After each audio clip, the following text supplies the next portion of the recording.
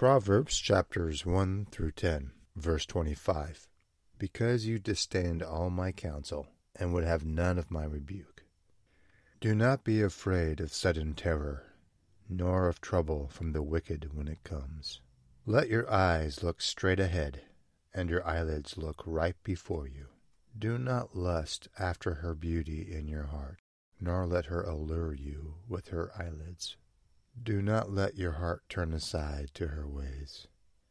Do not stray into her paths. Before the mountains were settled, before the hills I was brought forth. When the whirlwind passes by, the wicked is no more, but the righteous has an everlasting foundation.